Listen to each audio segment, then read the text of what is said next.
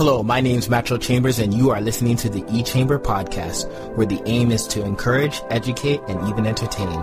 All subjects are on the table, anything from faith, culture, life experience, etc. I hope you enjoy this episode, and don't forget to subscribe.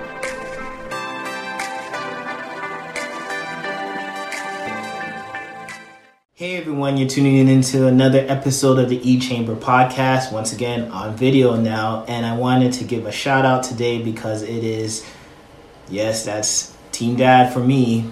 Happy Father's Day to all the great dads. For those who don't know, I have a beautiful daughter named Riley, and I've been enjoying fatherhood like many of you have probably already have done, and people have talked to me about really embracing it, because next thing I know, I'm going to be giving away at the altar. I'm in no rush. But before I get any further, I want to shout out my beautiful wife for some of the Father Day gifts. So obviously those who are on the podcast, you can't see this, so I will have to describe it to you. But those on video, you'll be able to see it. So number one, she got me this mystery box from the Toronto Raptors, our 2019 Toronto Raptors, who are currently the longest champions by my math, because the year extended because of COVID. Anyways, it's not a good stat because of COVID, the bad things that happened. Actually, that was bad. But they are the longest champions. So she got this mystery box, and apparently, I didn't realize this when she was giving it to me, that they put all kind of different things in it. That's why it's a mystery box. So you don't know what you are actually getting. So some people just got a t-shirt, some people got different things. And I got t-shirts and hats and all that kind of great stuff. But the real prize was, bam, a replica championship ring. I have not looked into the details how much it actually is worth. I don't think it's the real, like 5,000 ones. But if it were, I wouldn't tell you. So, okay, I'm going to put this on for the rest of the podcast. Boom. So those who are listening, it was a championship ring with a Raptors box, but as well, boom. So my daughter is a big Paw Patrol fan, so she got a whole book done where me and Riley go on an adventure, so that's going to be some fun reading at night, and that's a good souvenir for half. It's going to probably be in the office somewhere, so those were great. This actually is heavier than I thought, so I'm not going to wear it for the whole podcast, but you get the idea. But wanted to speak to, obviously, the issue of fatherhood. It's great. It's amazing. And I wanted to take a different approach. I wanted to address fatherlessness. I believe that's how they say it. But obviously, it is an issue. And sometimes days like this, we are reminded that it is an issue. I started to look up some stats, and I didn't want to just come here and share all the stats because it is actually pretty sad. And most homes, it was common sense, but I actually looked it up, and most homes of single parent homes are that of mothers, so it is not the father. So father is the one that's leaving, so it's fatherless homes. Obviously, we understand with the woman why it is difficult for that to happen, but I just want to look that up and confirm that. And there are other sad stats in terms of inmates, both on the female and male side. The ones that came from single parent homes, it was usually the mother, not the father. You look at those involved in the criminal justice system, same thing, fatherless. You look at some of the issues within the educational system, same thing, fatherless. Runaways, all kind of different stats about fatherlessness. If I just read them all, you would get sad, and those who don't have fathers in your life, you say, what am I trying to say? But ultimately, I want to stress that just because you don't have a father, it doesn't mean you're going to turn to a horrible person. These are just stats, and we don't know the reasons for these stats all the time. We just know that they don't have fathers in the home. So it doesn't always correlation doesn't always add to causation, so it's not to say 1 + 1 = this, but it is something to say that we're seeing fatherlessness is not a good thing and doesn't lead to good results. So I just want to quickly encourage those who are of single parent homes, understanding that it is twice as hard. Just me and Riley and Crystal, I know it's hard. Just with us, it's hard. We have one. So having more than one just by yourself, I don't believe that was God's will for the family home to operate like that. Nevertheless, some people find themselves in that situation. And I want to encourage you to keep doing what you're doing and keep trying your best. I understand it's very hard, and especially when you don't have that extra support system. But I would encourage you to plug into support systems, having trustworthy men who could be father figures in the life, and also support system as females, as friends, to kind of help support you in the situation. So support for the child is one thing, and support for you so you can vent, so you can get support.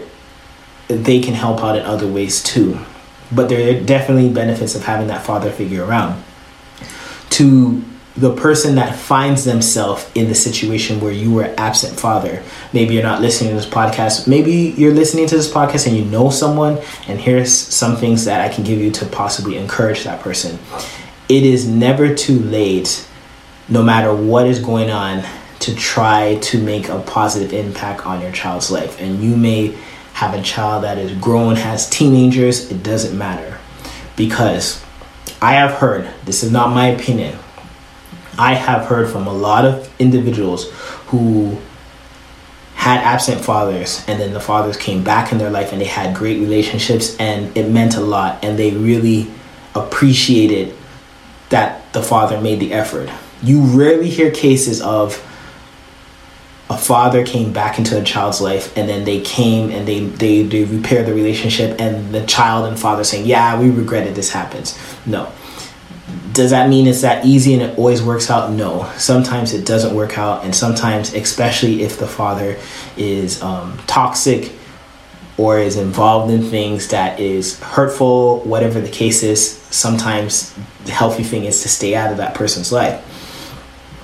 But as long as it's something that is not illegal, abusive, very toxic, very dangerous, you still can try. And days like this, I know, are hard because it may be a reminder of what you are not, and not a reminder of the great things that you may have done in your life. And just because you're not there, I'm talking to those who are not father, just because you are not there as a father, I'm not suggesting that you're a horrible person, you're not good at other things. But I am saying that what you do as a parent has a lasting legacy that's going to matter in the end. My dad is much older now, and he was involved in church, ministry, a lot of different things that he would be proud of. But as he got sick and older, one of the things that he's most proud of is us. I'm one of 5 siblings, and what we do, our lasting legacy, that's his lasting legacy in his life. So it's important that you understand that being a good parent or being there for your child is going to be one of the greatest, if not greatest, things you can do. But you're saying, I missed out on teenagers, I missed out on all that point. Just start off with a relationship. Those days are gone, and possibly your child has already grieved about the loss of that. Maybe you haven't grieved for the loss of that either. Either way, maybe there's some counseling that needs to be involved, but you need to let that go and say, what could this relationship be now? What can I provide now? And you're not going into this relationship expecting to feel good. You're trying to do this for you. It has to be for them. So whether they reject you for the rest of the time, and I'm going to get into that a little bit deeper, you still do it. Some of the things you can do, consistency is a big thing. Now you got apps, you got reminders on your phone. Set a reminder and take baby steps. It may be, I'm going to call them every Wednesday, or I'm going to message them, or I'm going to write a letter, or I'm going to send some money or a gift their way. They may hate it, they may annoy it, and you don't want to be too pushy. You want to balance that off. But sometimes that hurt and that is they don't want to expect anything. They don't want to fall back into that child where you're hoping for your parent to do something. And sometimes it can be infuriating when they're trying much later. Still try respectfully, still try to be there for them and set a reminders. doing different things, baby steps, and seeing where that relationship can go. Once again, not for you. You got to take yourself out of it. That's what it is to be parents, not for your feelings. It's for them. It is to possibly provide some healing of possible brokenness that you have left because of your absence. So what about the idea that maybe you feel it's too late? You say, Macho, I think it's too late. Maybe somebody you know in this situation, they fail. It's just too late. Then send a message. And this is what I mean by send a message. I'm into basketball, as you know. And there was a Lakers game, playoff game, 7-game series. And they were playing somebody, and the game was out of reach. I think it was under 2 minutes. So it was like 10 or like 15 points. It was pretty much coastal. But Phil Jackson didn't take the starters out of the game. He made them keep on playing. And they were playing hard. And those of us who are into basketball, you're saying, why are you leaving them in the game? There's a risk of injury. There's so many bad things that can happen. Why are you leaving them in the game? And the score kept getting close and close. And then that team that was originally blowing out the Lakers barely won. And even in a loss, you can see they sent a message that you barely won. This is going to be hard. This is going to be challenging. They sent a message even in defeat. Your goal may be to reconcile with your child. And the defeat of that may be you did not get to reconcile. You can still send a message, because if you consistently try to make an effort, try to be there for them, try to reach out, that will be a lasting thought in their mind. The whole story won't be you were an absent father. The first couple of chapters of that book might have been you were an absent father, but the end will be, and he tried at the end. And that child may live in regret that they didn't, forgive you quick enough. And I'm not blaming them to say they have to. I'm just saying that your effort will make them rethink, hey, maybe I should have, maybe they did change. And that's a message you're sending. And even after that, with technology, you can leave video messages for birthdays and special occasions. And after you pass, it can be in a will that gives it to them. And you could, even in death, send a message of love and care to that child. So there's so much you can do. This is just a little bit just to get the mind going that you can do. And once again, if maybe somebody, you're not, all the people who are listening to me have great dads. Maybe you know somebody in this situation. Maybe you can pass this on to them. Maybe you can pass the information on to them, because it's a real important thing. And those of you who have been substitute fathers, I salute you.